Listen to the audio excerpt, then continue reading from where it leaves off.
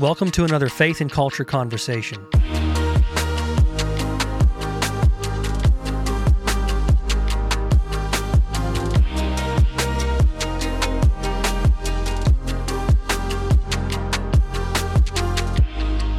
As pastors, ministers, and elders, we believe the enemy is after your hearts and minds, so we're stepping into the fray.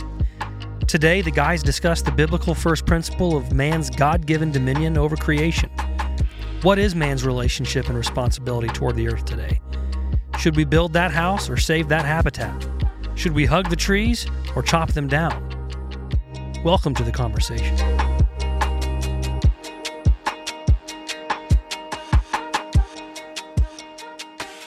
All right, great to be back with everyone today. We are here together with Kyle Wisdom. Hey.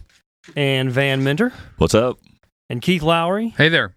And myself, Ben Lowry. We're all engaged in ministry at Lake Ridge Bible Church in different capacities. And I want to go back to the beginning of why we're doing a Faith and Culture conversation at all, and why we began this Faith and Culture Conversations podcast around the topic of first principles.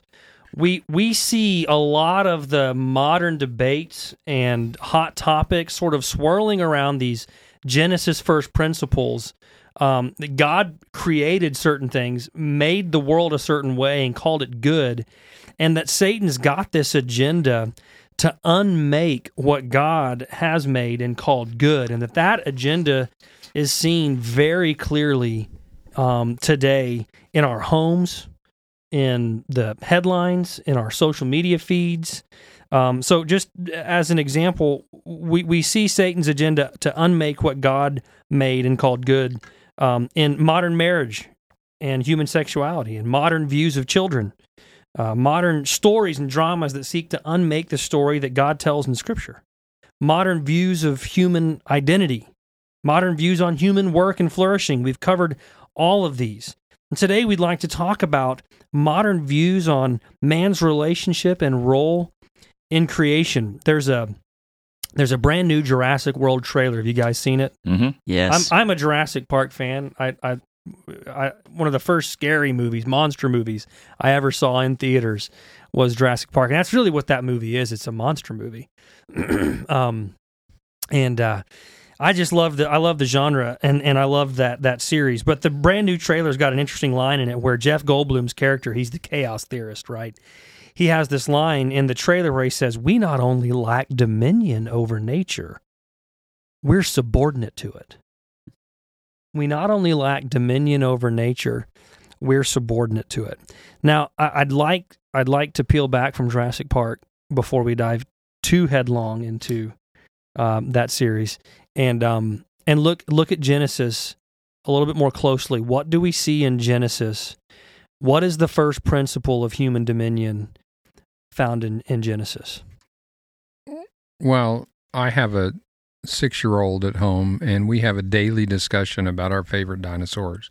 It's so, just backing up from Jurassic Park is very unnatural for me because I spend a lot of time talking about dinosaurs with my 6-year-old. But, interestingly enough, I think in the first chapter of Genesis, God makes clear that part of what it means to be made in His image is to have dominion over the earth. He actually said, let us make man or humankind in our image after our likeness, and let them have dominion over the fish of the sea and over the birds of the heaven, over the livestock, and over all the earth. And so there's this notion that being in the image of God necessarily involves having dominion over the created order in which we live. And then he goes on to say, an interesting thing, he says, as far as the earth is concerned, what dominion means is that we need to subdue it. And that in terms of the animals, he says, we should have dominion or rule over the animals on the earth. And so that word subdue, I think, in its original root means to tread down. It means to sort of have dominance and alter the what would be the natural inclination of the world, the earth, as it would just left untamed, so to speak. So are there examples? Are we just looking for conversation fodder, or are there actually examples where our culture today sort of has that first principle in the crosshairs of a debate? Like, how do we see Satan seeking to unmake that first principle today in our world? What are some examples, in other words, of how the world wars against that idea? I mean, one of the things that came to mind, I don't know if this is a good fit, but, construction projects get halted because they find a spider that, they hadn't seen before, and they say, we can't touch that. Listen, if you found a spider you've never seen before, build over that thing.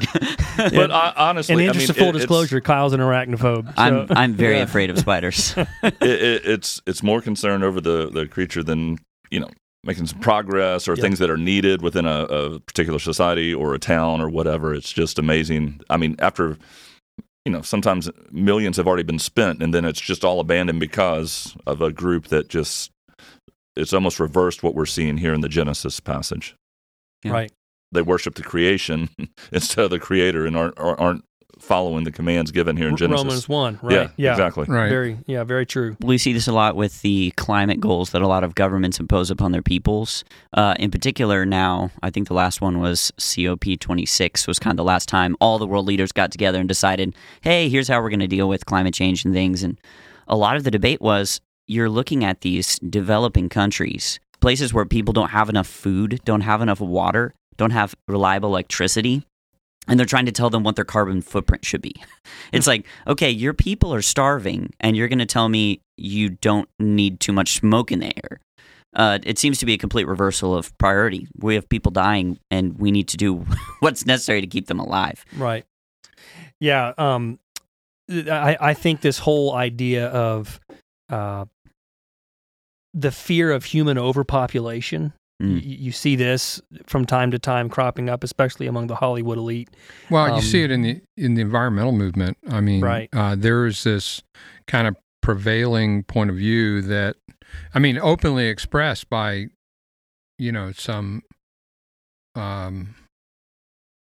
some people who talk about this, and sort of advocate for environmental movements. I'm thinking specifically of someone like David Attenborough, who's, famously said, human beings are a plague upon the planet, That's the mentality that not just that man shouldn't have dominion, but he shouldn't be here or as pervasive as he is at all. Interestingly enough, of course, he's the younger brother of Richard Attenborough, who was the star of the original Jurassic Park.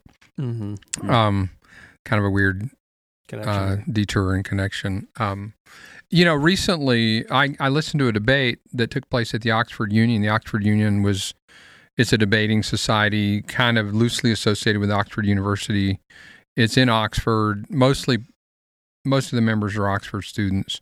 But they recently hosted a debate, and the proposition was that human beings need to move beyond eating meat. That was a proposition, and it was a moral proposition. Not like a supply and demand they were basically proposition. arguing everyone should become vegan for moral reasons, ethical reasons.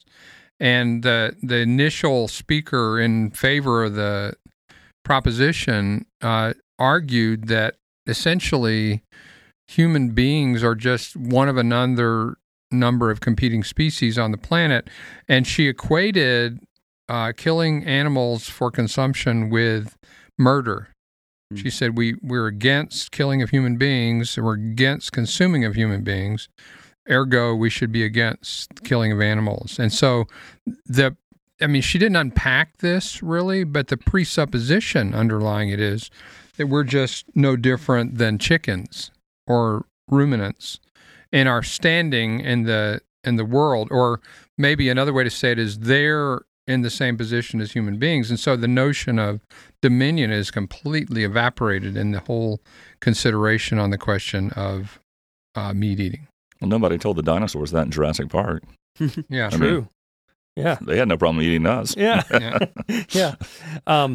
Yeah, I think it's another good example of how some of these first principles and the ways that the world attacks them all sort of intertwined. They're interlaced because, Margaret Sanger, the founder of Planned Parenthood, she had some of her chief backers among those who were these proponents of this overpopulation of the earth hysteria, right? And so we need to, like abortion, birth control, keep babies to a bare minimum.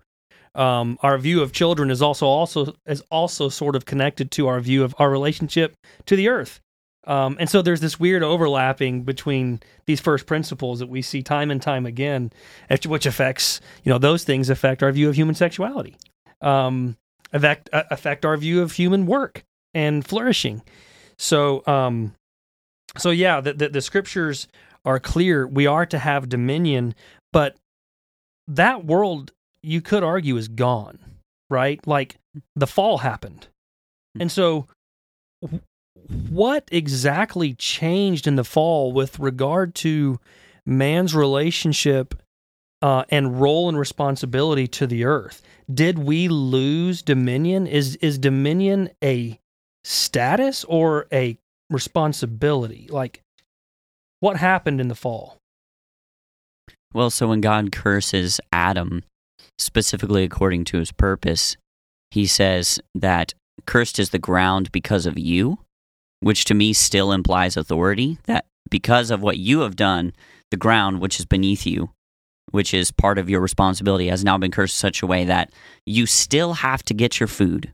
You still have to work the ground, but the ground is going to rebel against you. And so this dominion that we were meant to have in Genesis 1 and Genesis 2, interestingly enough, the ground was actually apparently like waiting on us to get there. In Genesis chapter 2, there's this interesting moment where outside the garden it says that before there was a man to work the ground. It's like the whole earth is just waiting on human beings to show up. And then we get there, less than a chapter later, we ruin everything.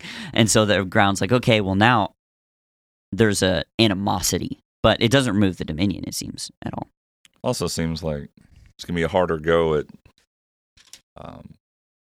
subduing animals. They're more, my take is they're more aggressive since the fall. And, you have some like our pets that seem to be easily domesticated. But I don't know, it seems like that's one of the consequences of the fall, too, just the nature of animals today. Don't know what it was like in the garden, with the animals, but be nice to jump in the ocean and not worry about sharks. It'd be nice to swim alongside those guys for a while, but there's sort of this aggressive nature and the enmity, yeah. Yeah. So I think, we've kind of made the argument from Genesis 1 that dominion is sort of attached at the hip with the idea of being created in God's image. And we didn't lose being in God's image at the fall. Even if you had questions about that, if you fast forward to Genesis 9, when everyone's coming out of the ark, God says killing a human being by man or animal, interesting, and he says animals are going to be held morally accountable for if they kill a human being. It says because they're created in God's image. So we still have God's image, and I would argue that we still have, therefore, dominion, because that's in large part what it means to be created in God's image, is to have that dominion. And I would also, I guess, point out that, the instruction to propagate, proliferate, fill the earth, was repeated on when everyone came staggering out of the ark, I guess.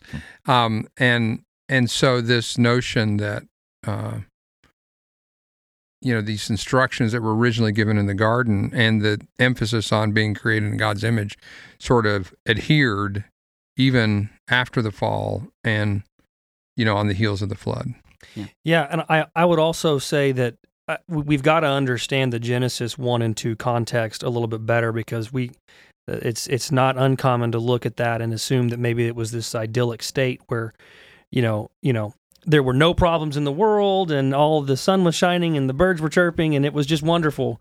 But there was work to be done. There was a wilderness, and then there was a garden, and God's call for man in his dominion mandate was to subdue the wilderness, subdue the earth, push out the boundaries of Eden across the globe. And so there was work to be done, there was order, and there was some semblance of chaos just beyond the boundaries of Eden that man was supposed to engage with in his dominion. That's still the case.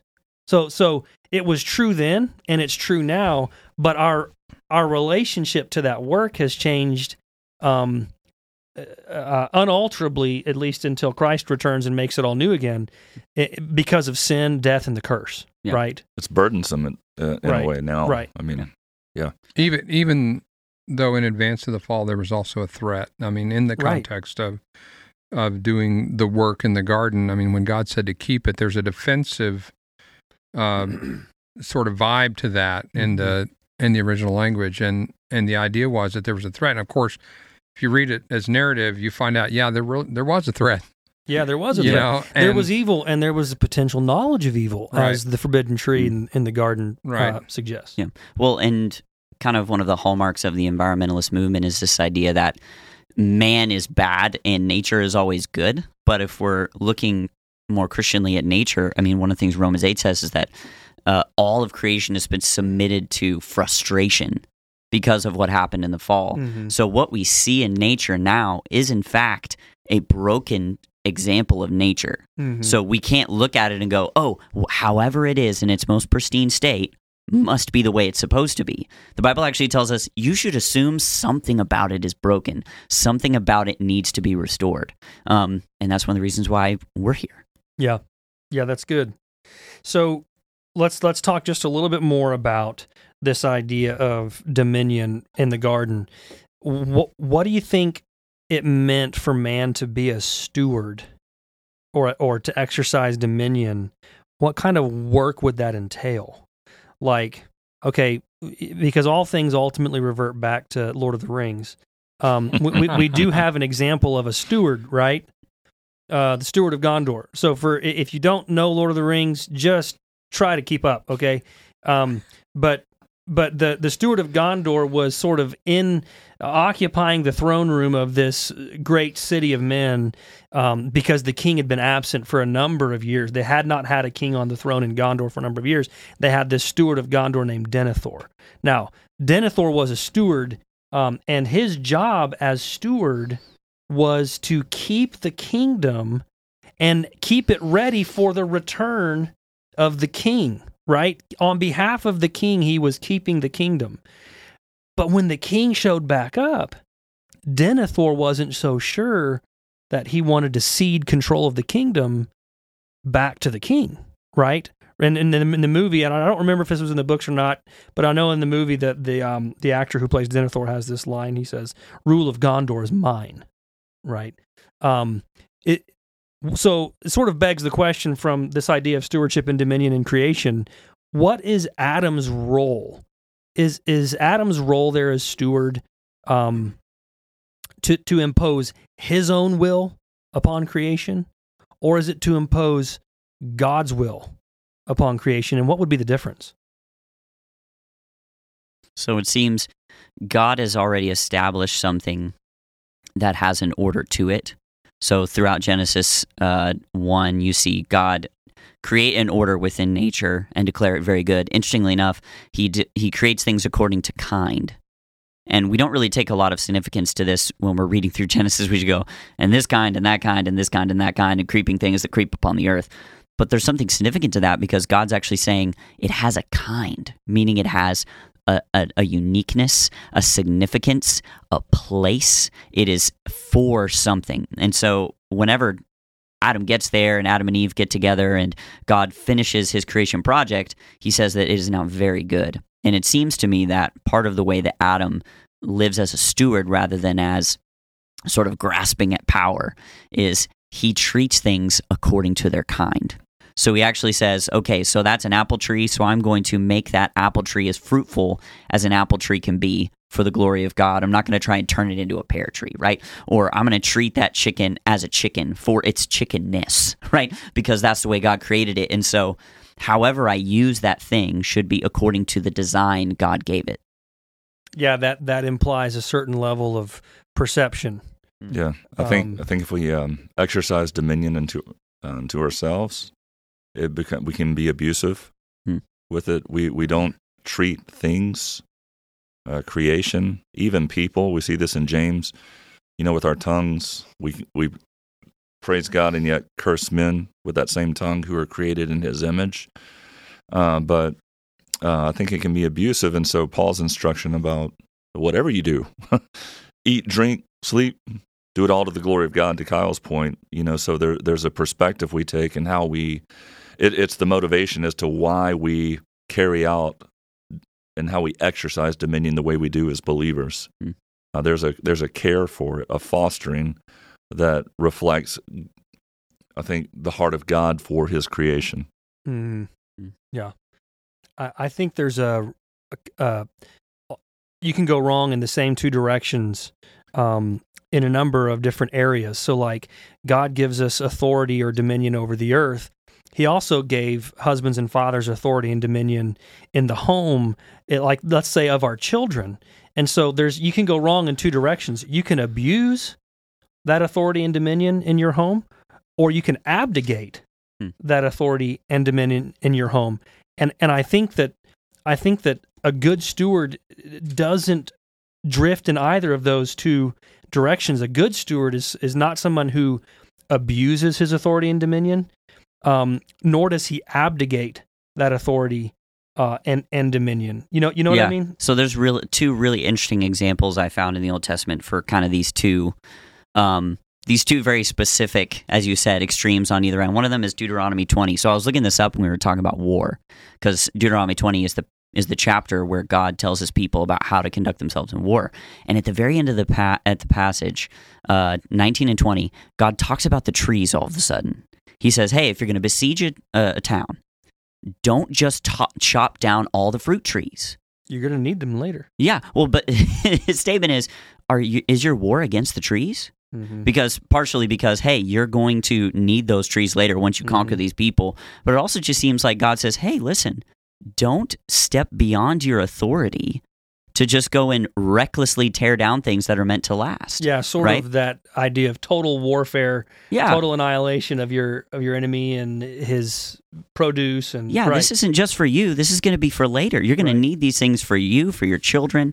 Another example of this is Leviticus 26, and we see it show up again in 2 Chronicles 36, is the exile. God actually connects the length of the exile to the number of years that Israel did not give the land its Sabbath, its rest from producing crops. Yeah. So there's a sense in which God says, hey, you didn't exercise your authority well, and so I'm going to give the land rest when you won't. One of my favorite examples of God's concern for creation is at the end of the book of Jonah, when God, Jonah's really peeved with God because God won't destroy all these Ninevites. And they're a bad group of people. I mean, Jonah had a serious beef with the Ninevites. Ninevites were coming in and doing awful things to the Jews, to the nation of Israel. So Jonah had every reason to despise the Ninevites. But God, at the end of all this, wants to extend mercy and grace, pending the Ninevites' repentance. They repent, Jonah's hacked, and we find out that the whole thing is, the whole reason he ran wasn't because he was afraid of the Ninevites, because he knew God was gracious, and he didn't want to see them come to repentance. Well, anyway, God says to Jonah it's the very final verse of the whole book. He says, Jonah, why do you want me to kill these Ninevites? Don't you know that in that city there's a whole bunch of little kids who don't know their right from their left? And even beyond that, there's a whole bunch of cattle. And yeah, it's interesting. It's an interesting thing to say. And I think one of the things it highlights, though, is God's care for creation. We see this again in Jesus' words in the Sermon on the Mount when he talks about not even a sparrow falls to the ground that our Father isn't keenly aware of the loss of it. When God loves His creation, there's also something about God's love for creation, oddly enough, in the sacrificial system. What is it that temporarily stayed God's wrath for centuries? The death of innocent lambs. God was like, okay, no more of that. God loves His creation. And so I think that's worth pointing out here, that whatever was lost in the fall, whatever our relationship is to the earth today post-fall, it's still in relationship to an earth that God calls good and is still good. And it's good for God's purposes, not just for, whatever we sort of conceive of it. And so our role as steward, I think, to sort of bring this home for this section of the conversation, is our role as steward is to, what's a good way to put this? Is to maximize God's agenda for the earth that He created as His imagers on the earth. Yeah. Is that fair? Would you guys agree with that? Mm-hmm. What would you add to that, or how would you say that yourself? I would only add that as God's imagers, we're maximizing, we're allowing the creation to be more fruitful, to be more multiplication prone, to maximize the good order God created within it, and that the good order of creation and the good order of man are not separate. That the good of the earth coincides with and is entwined with the good of man. One of the things the environmentalist movement wants to do is say that the good of man and the good of the planet are never going to meet. We're always going to be at odds with the earth, and the creation mandate seems to say very differently that if we do our job correctly, the earth will flourish and so will we together. Mm-hmm. Yeah, I think the good of man, the good of a family is tied up in the care and maintenance of their home, right, at some level. So we don't mistreat the place we live and say, well, it doesn't matter what happens to the place I live. It only matters what happens to me. I mean, these things are bound up together. Mm-hmm. I also think that when we think about dominion and how to exercise it consistent with God's intent, I mean, there's probably a lot of people who've thought a lot about this a lot more deep. I mean, there's certainly a lot of people who've thought about this more deeply than me, but at a minimum, just being conservative, it seems like exercising dominion in pursuit of the instructions that God gave in that context. And so one of the instructions was, fill the earth, multiply, and be fruitful. So at some level, exercising dominion means leveraging the earth and the animals within the earth in pursuit of God's role, God's agenda of having mankind filling the earth. For human flourishing. Right, and for human flourishing. And so, once again, you can be foolish. Human beings can be foolish. You can be gifted a vineyard and decide that you're going to use it for firewood, or you can be gifted a vineyard and decide you're going to cultivate it and have it yield sustenance for generations, right? And so there's different approaches to things and different needs and different circumstances, and there's discernment and wisdom that needs to be brought to bear, but it's just not the case that you can say that that the welfare of human beings and the welfare of the world are, orthogonal or at odds with each other. They're just not. Yeah, so here's an interesting question then, along the lines of human engagement with the earth and human toward the ends of human flourishing. Farming, to me, seems like it's like the most obvious example of human dominion with creation for the sake of human flourishing, the creation of food. And so that there's debates even among the farming industry about what kinds of farming constitutes responsible stewardship of the earth versus irresponsible stewardship of the earth. And even among Christians, there tends to be debates on both sides of this question. And none of us are ecologists, none of us are scientists, none of us know about soil biology or any of those things. So we're not pretending to be experts, but just for the fun of it, okay, just for the sheer fun of it, let's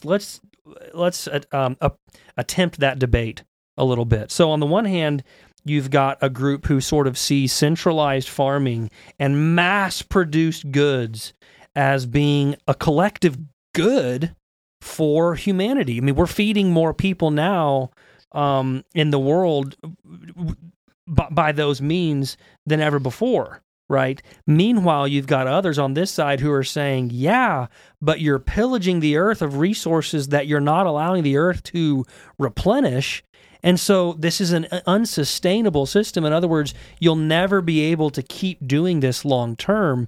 Better to teach a man to fish than give a man a fish, right? So on the one hand, you've got, let's get one giant pond and feed as many people out of the fish of it, right? The other people are saying, let's create 1,000 little ponds and teach a bunch of people to tend the fish, right?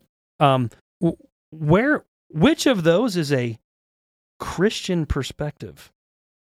I'm just going to put it that way. That's a very strong way of asking that question. I would say, when you get to a situation like this, you have to start asking cost and benefit questions. And now that we're in the spot we're in, it's sort of like we're asking, how do we repair a train that's already moving? So there is some very serious questions we have to ask about if we're going to change this system. How fast are we going to do it? I bring up some of the developing nations that I brought up earlier. You have nations who are dependent upon being fed by other countries. They're importing food from other countries. And so there's not just this, all right, let's just stop everything right here, give everybody a 10-acre farm and solve world hunger that way. Right. There is going to be some sort of turnover regardless of how we approach it. I would say you have to ask the question, are we getting the same nutrition out of the food that's centralized, which a lot of people that I speak to seem to indicate probably not. You get a lot more issues with the quality of the food. You get a lot more issues, I think, morally with the way that we treat the animals in those institutions. At the end of the day, I think you have to treat a chicken according to its chickenness, as I said earlier. And so if you're going to be brutal in a way that's unnecessary, like if you could get the same amount of good chicken from treating a chicken better, why not just treat the chicken better? If it's going to give you better meat, why not do it that way? So in asking your question, what's better, the big pond or the giving little ones to lots of people? On the big pond side of it, I guess it's who's in charge of the pond. Yeah, that's a good question. Because when we talk about domination versus dominion, you can see abuse creep in there. And so I think it would be better to help people exercise dominion over the smaller ponds and learn to multiply that the same way we're talking about being fruitful and multiplying the earth. Yeah. Yeah. So some of this is probably less of a question of Christian and more of a question of wisdom. Yeah. Yeah. There and probably what constitutes wisdom varies in this particular area according to circumstance. And there are people who, if we want to support human life in places that can't grow food, then there's a need for agricultural efficiency sufficient to meet that need. Having said that, though, as a general matter, I'm a technologist, and my expertise is in building out really massive scale systems. And one of the things about these kinds of systems is that loosely coupled systems are more resilient. In other words, systems comprised of lots of independent things that just communicate with each other are more resilient than systems that are just one big monolithic thing. Right. And the size of the blast zone when something goes wrong, and something always goes wrong, when you have a lot of interconnected little systems is much smaller than when you have one big monolithic system. And so as a general matter, I think there's wisdom in spreading the risk. And I think especially in our day and age, when global travel and the risks attendant with global travel exists, it's very possible to damage a country by damaging their food supply as an act of war. And so if you've spread that over a vast expanse and decoupled, that, I think there's some real benefits to human flourishing from having more distributed production of food. But you can't do that everywhere. Right. This doesn't work everywhere. And by the way, in this regard, we may see this fall some real challenges globally in terms of food supply. Right. If you're watching the future, the corn and grain futures and wheat futures, they're going through the roof right now, and cattle futures are going through the roof right now in the financial markets because of what's going on in Ukraine. Yeah. In part, I mean, that's not entirely it, but that's contributing to it. And if Ukraine, because of war, doesn't plant their wheat crops this year, there are people in third world countries that are going to starve this fall. Yeah. Yeah, I would say, in addition to that, to kind of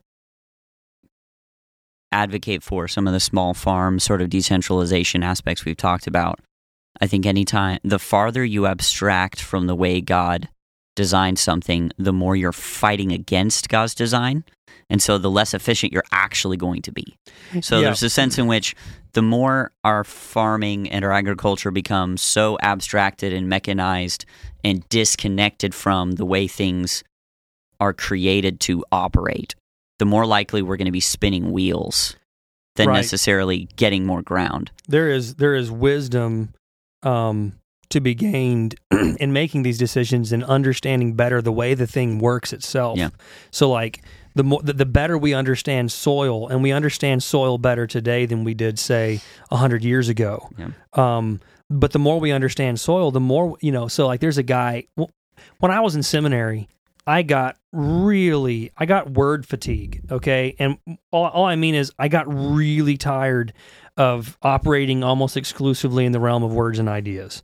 I needed something concrete to do, and so I decided to operate in words and ideas in a different realm. So I started reading books on farming, and I grew gardens, and I raised cows, and I had chickens, and I learned a lot during that process. But I read some books by a guy named Joel Salatin, and he's a Christian farmer who is farming in a different way. But one of the cool things that he's done is he's actually increased the soil levels on his farmland by like 18 inches in the 20-odd years he's been farming there. Everywhere else they're farming, using mechanized farming and chemical fertilizers and all those things, the soil is depleting. They're fighting soil depletion. The soil levels on his farm are up 18. So literally, there's a way to farm that the earth gets bigger. Mm-hmm. Right?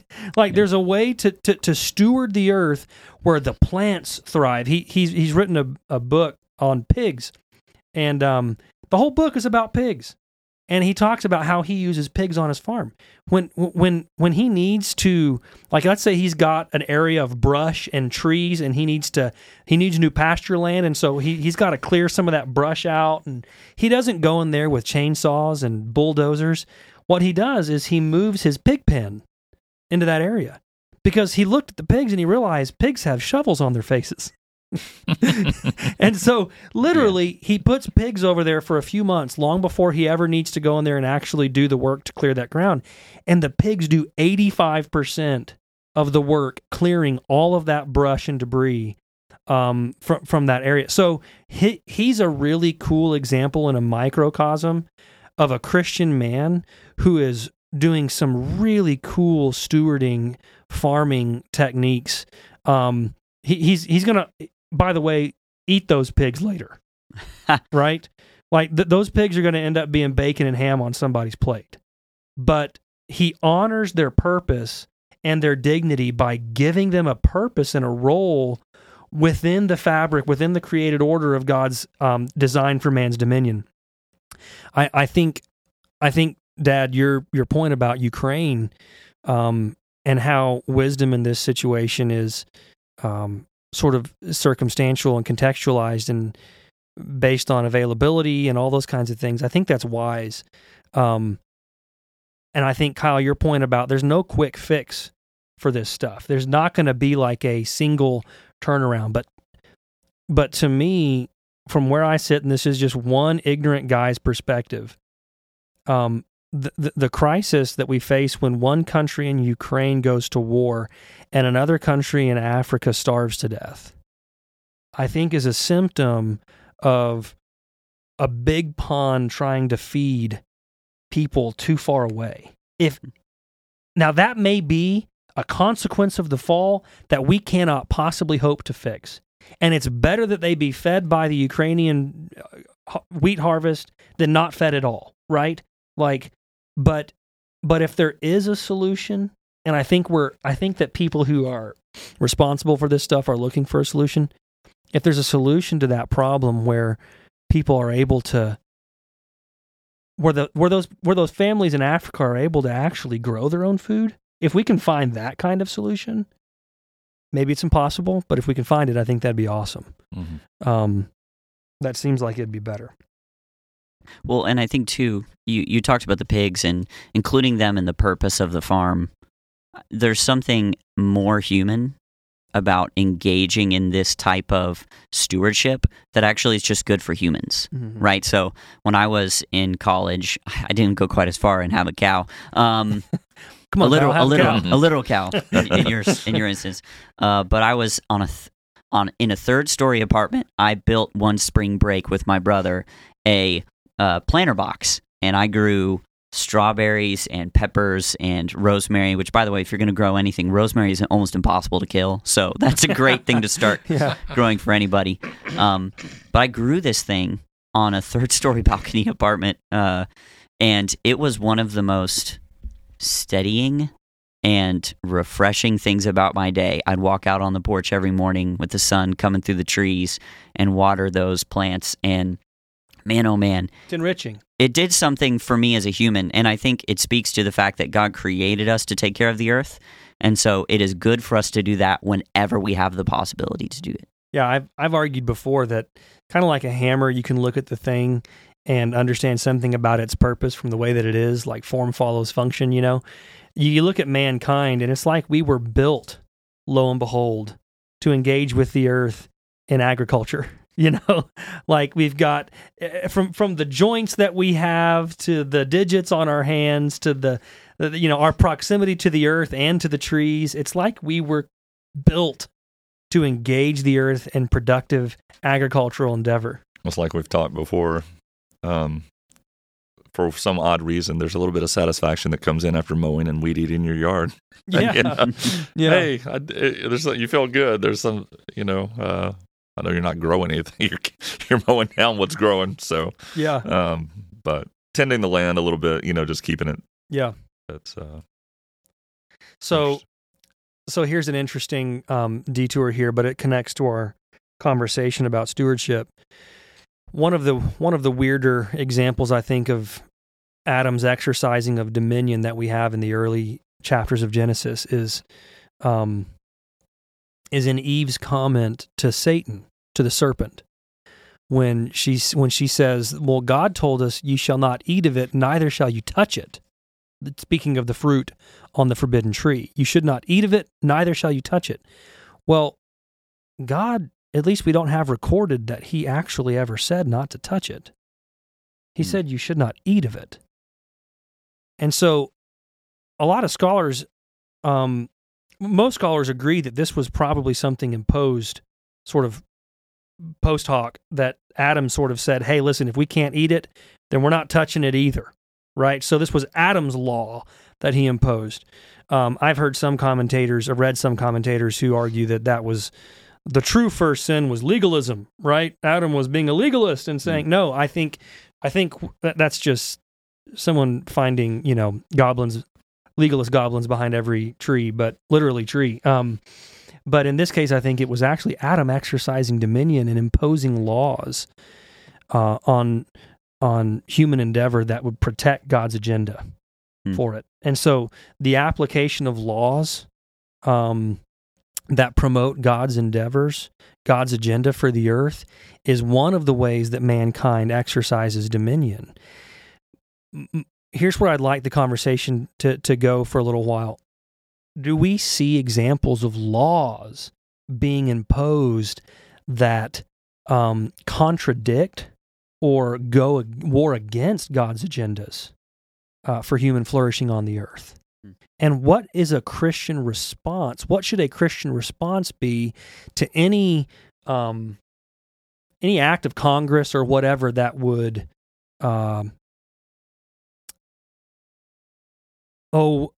go against human flourishing, for lack of a better words? I don't have any specific examples of laws in particular. I think any time, though, that you prevent humans from making their own food and finding ways to feed themselves, I think you're stepping away from God's design for those things. I think of places I've been to, like in New York City, where the way that the zoning laws turn out, you could have food deserts where there aren't grocery stores for miles, and kids are eating all of their food out of convenience store, prepackaged bags, and their nutrition suffers. And so, even on a local level, where you've got places where the powers that be, those who are in charge of stewarding the resources of their city, are not giving people adequate access to food that can give them true nourishment, I think you need to be asking serious questions about those things. One of my favorite verses from Ecclesiastes is in chapter 5, verse 9. It says, "But this is a gain for land in every way, a king committed to cultivated fields." And I think that's not just the abstraction of a king devoted to prosperity. I think it actually means a king who wants to see more fields cultivated.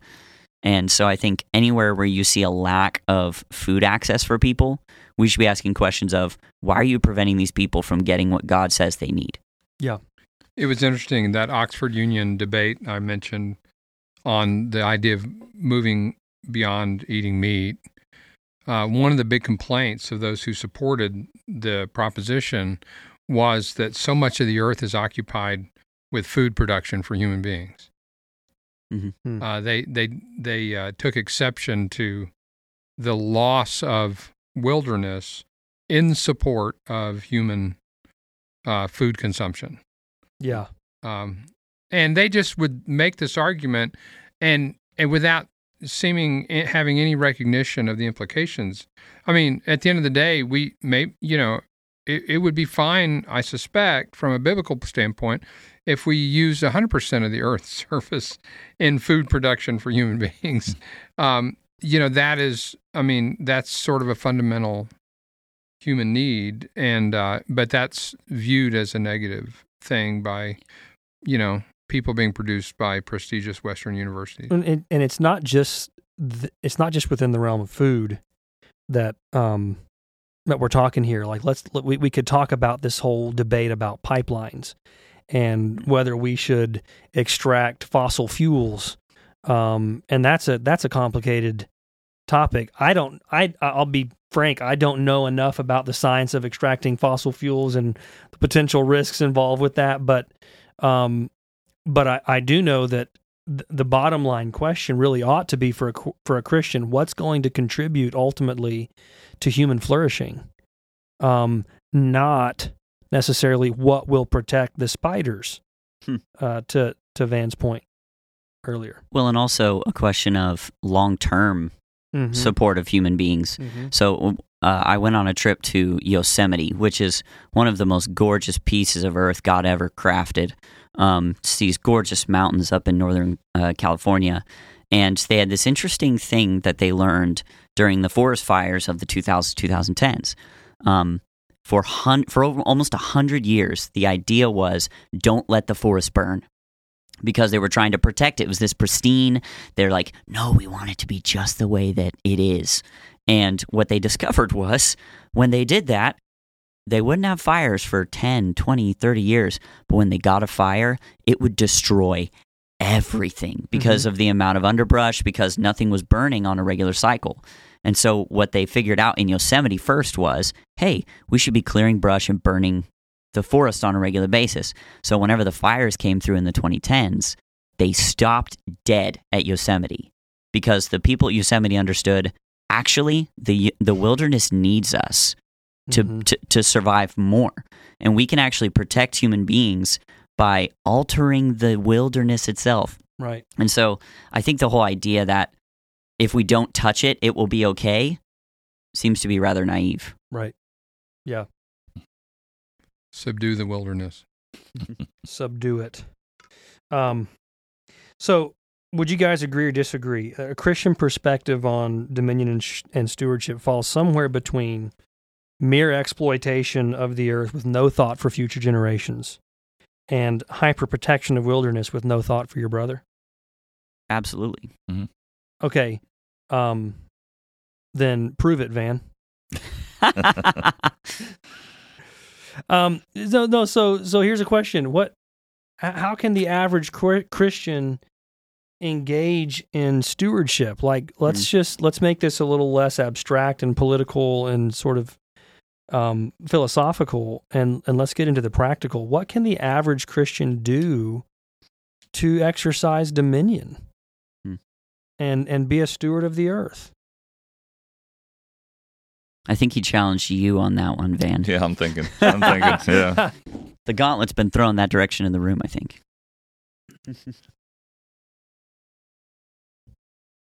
Well, I think the starting point, you get into these conversations, we're thinking on a global scale in much of our discussion, but I'm thinking just as you go about your day, from, again, it doesn't seem like it has much impact, but the perspective you take, starting at the home, as Keith alluded to earlier, in your relationships with your family, in relationships to, if you have pets, how do you take care of them when you see a stray, the reaction that you have. This is always something I've just kind of been inclined to do, even when I was a high school student.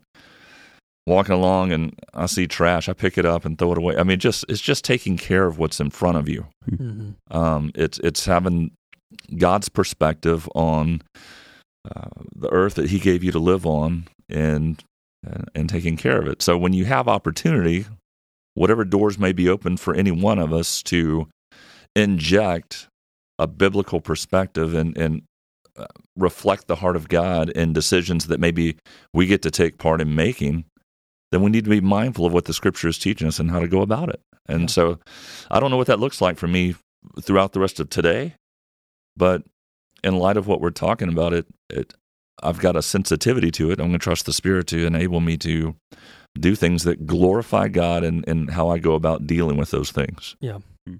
That's really good. I would say also maybe Christians to just be aware of the arguments. We talked about stories earlier, and there's a lot. Before we hit the record button here this morning, we were talking about all the different weird, sort of bizarre environmental twists in movies that have come out, and they're usually thriller or horror films. Like there's some environmental twist at the end. This major disaster, these homicidal trees, or because you were cruel to the earth. Like 3,000-foot waves engulfing Mount Everest. Right, yeah, because you didn't recycle. And I think it's important for Christians to be tuned into the arguments that they're hearing and aware of arguments that show disdain and hatred for humans and for human flourishing. Mm-hmm. That is a satanic, and I'm saying that very literally. Okay. That is a satanic perspective. God loves humans, and He built the earth for human flourishing, and He put humans here to further and strive toward greater human flourishing and greater glory for God in the process. And so I think any argument that sort of makes humans that sort of has disdain or hatred for humans is a bad one, and Christians should be aware of it. I think that I kind of, when I think about how we exercise dominion, I think there's two facets to it. One is, how do we leverage the earth resources to contribute to human flourishing? And then how do we take care not to squander earth's resources unnecessarily? And, Ben, you brought up this question earlier about the pipeline. The reality is, if you look back at human history, inexpensive, readily available energy is probably one of the largest contributors to improved life expectancy and health of human beings on the planet. Mm-hmm. So anyone who's arguing in favor of more expensive, less access to energy is de facto arguing for a lower life expectancy and poor health, especially in outlying areas. So that's one thing. So I think we need to be conserving of things.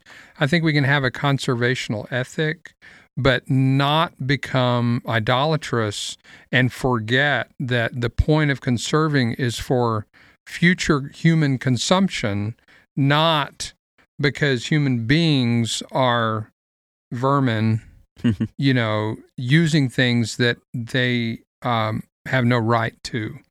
I think we don't want to be wasteful. We want to love the people who come after us. But I also think that we need to love the people who are here now, and we need to do those things that preserve life. So I think there's a conservational aspect, but I also think there's just an active use of the world's resources. And so I think whether you're in energy production or whether you're doing biotech research or whether you're building buildings or,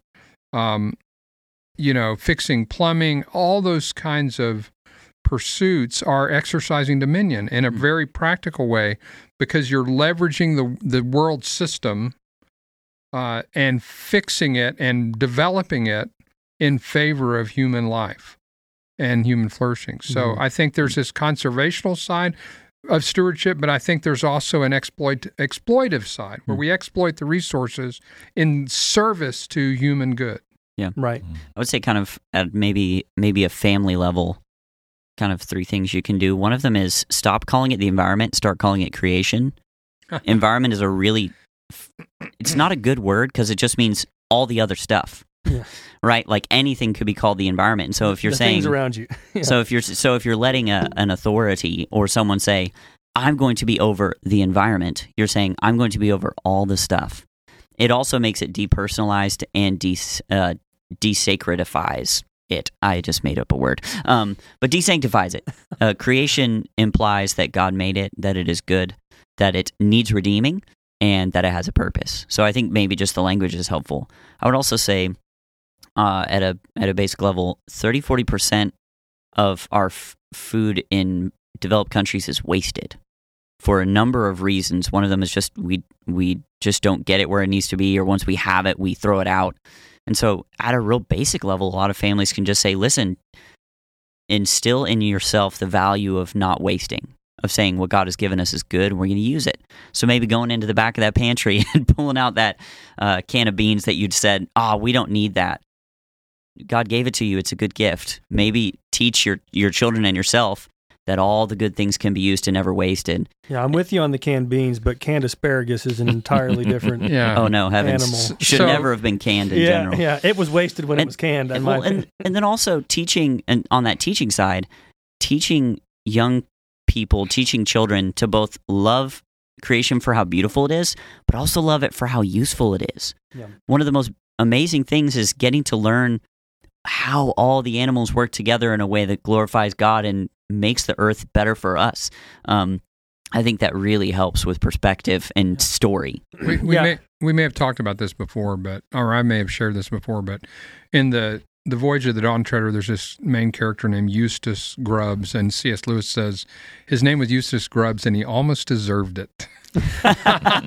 Talking about his name, but then he goes on to say Eustace is this self-absorbed, petulant jerk of a kid who, through suffering in the book, actually becomes transformed by the experience and quite a different person. But Eustace, C.S. Lewis says about him, he says he always kept with him a book of all his marks, and that's kind of British for his grades. He kept a book of his grades. He kept his report card with him at all times.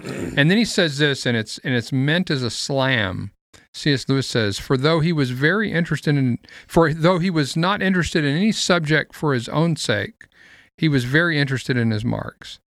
And I think that's a very shrewd observation on C.S. Lewis's part, that one of the things that constitutes a fully developed human being is an interest in things outside yourself for their own sake.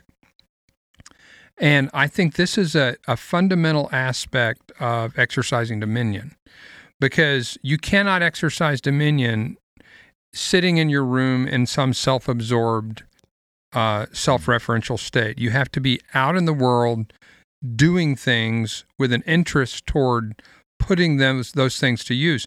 We talked about this a little bit in our podcast on work, and and some comments about social media and the need to sort of have a more outward focus. But I really think that this business of having an outward focus in the world around us for its own sake and not just from a utilitarian perspective.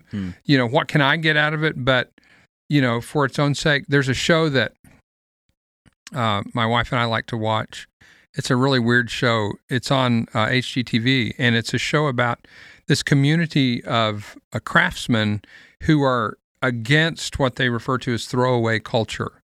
And so they have developed all these preservative skills. So they have people that can restore pottery that's broken and do furniture restoration and repair old clocks and machines and all kinds of things. And they can do everything from metalwork to woodwork to weaving, to reproduce little bits of cloth that match, what was there. And so every show, people bring these ruined family heirlooms to them, and they put all these different craftsmen to work to restore that piece to its original state. And there's something beautiful about not just the fact that they're doing that and sort of pushing back against the idea that everything's disposable, right? But there's something beautiful about the fact that they've invested themselves in developing these skills and have an interest in these things outside of themselves. Redeeming broken things. It's a cool thing to be about. I think, to your point, one bit of advice I would give families is when it comes to how you can sort of fulfill your own Genesis mandate to have dominion and steward the earth, would be get out into it. We spend so much of our time indoors today, and so to your point about developing an interest outside yourself, as a family, maybe consider growing tomatoes. You can flat grow tomatoes in Texas, by the way. It doesn't take a ton of work to grow tomatoes, but have a garden, pull your own weeds, visit a national park, learn to love the beauty of the thing that God made for its own sake. Learn. Work at the zoo. Work at the zoo. You can volunteer at the zoo. I mean, you can volunteer at farms. There's local dairy farms you could volunteer at. There's any number of things I think that parents could do with their kids to motivate an interest in God's created order. And I like, Kyle, your point about using proper terms. Maybe avoid other terms like Mother Nature. Get your terms right. That'd be a good thing to do.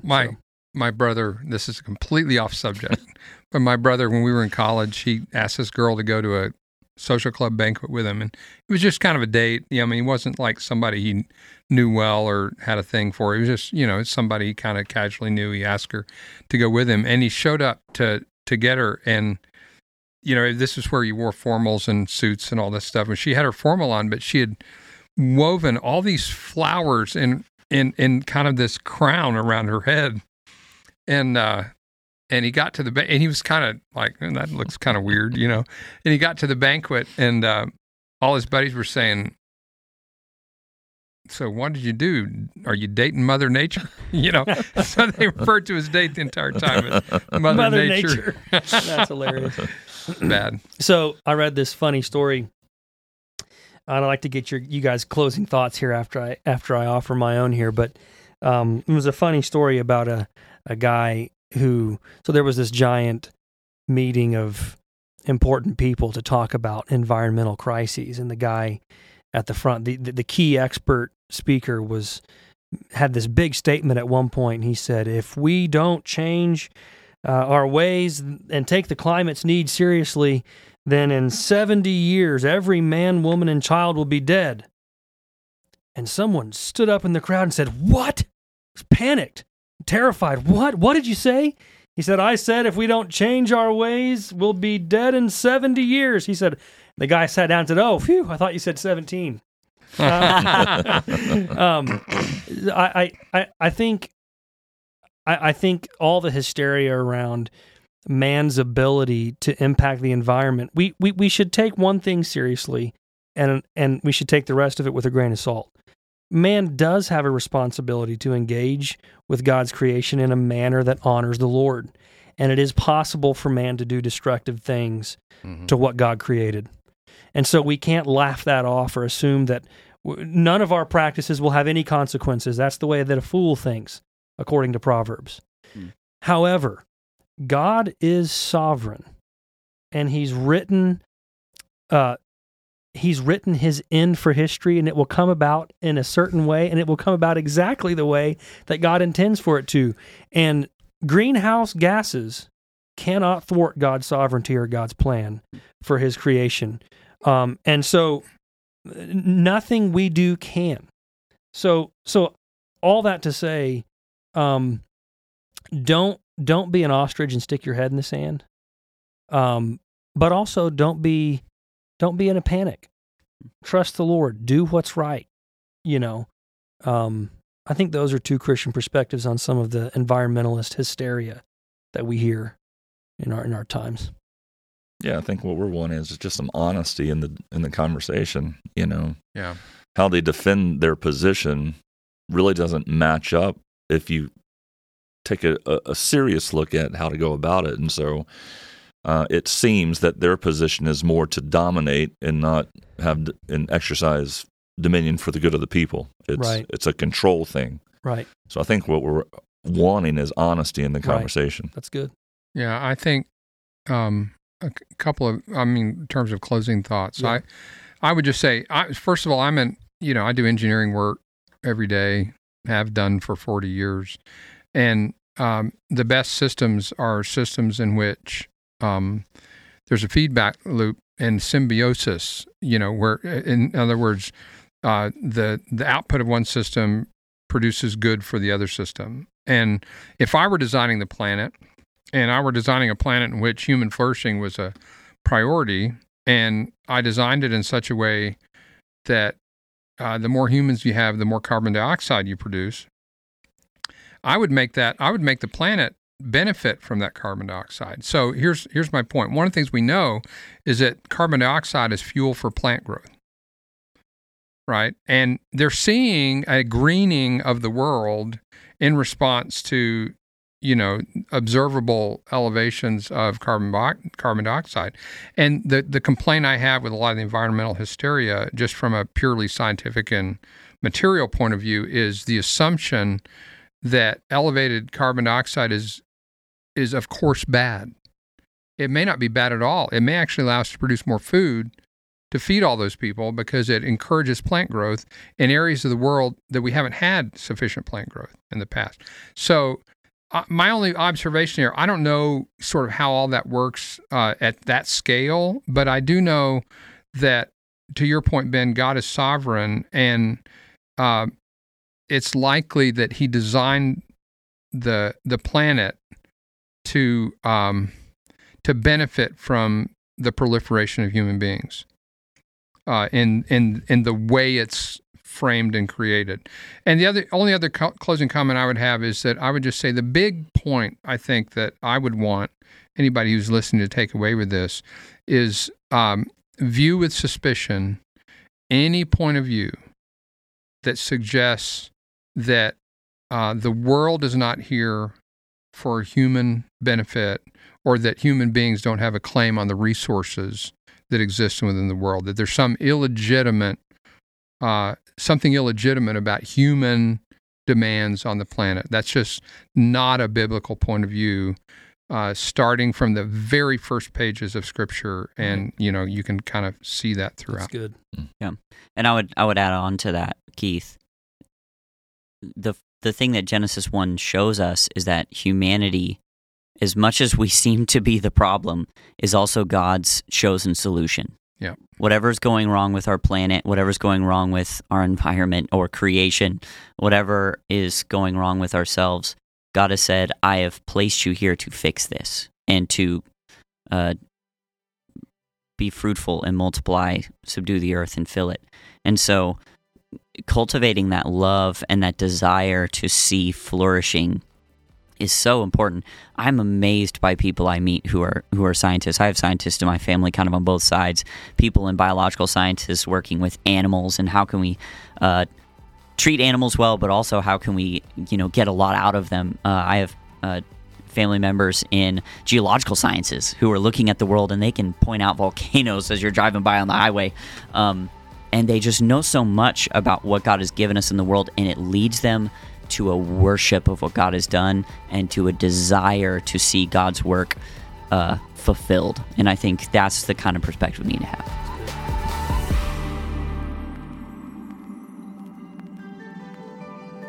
God made earth for humanity and made humanity for the earth. The flourishing of one is bound up in the flourishing of the other.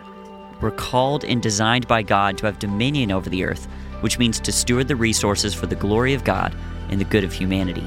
We should avoid the extreme of abuse that ignores the dignity of God's good creation and ruins the earth for future generations. We should also avoid the extreme of idolatry that sees untouched nature as good and sees humanity as a parasite to be subdued. God gave us the job of cultivating the wilderness into a garden. So what God made good, we can make very good. This has been another Faith and Culture Conversation, a ministry of Lake Ridge Bible Church. You can join the conversation by emailing us at faithandculture@lakeridge.org.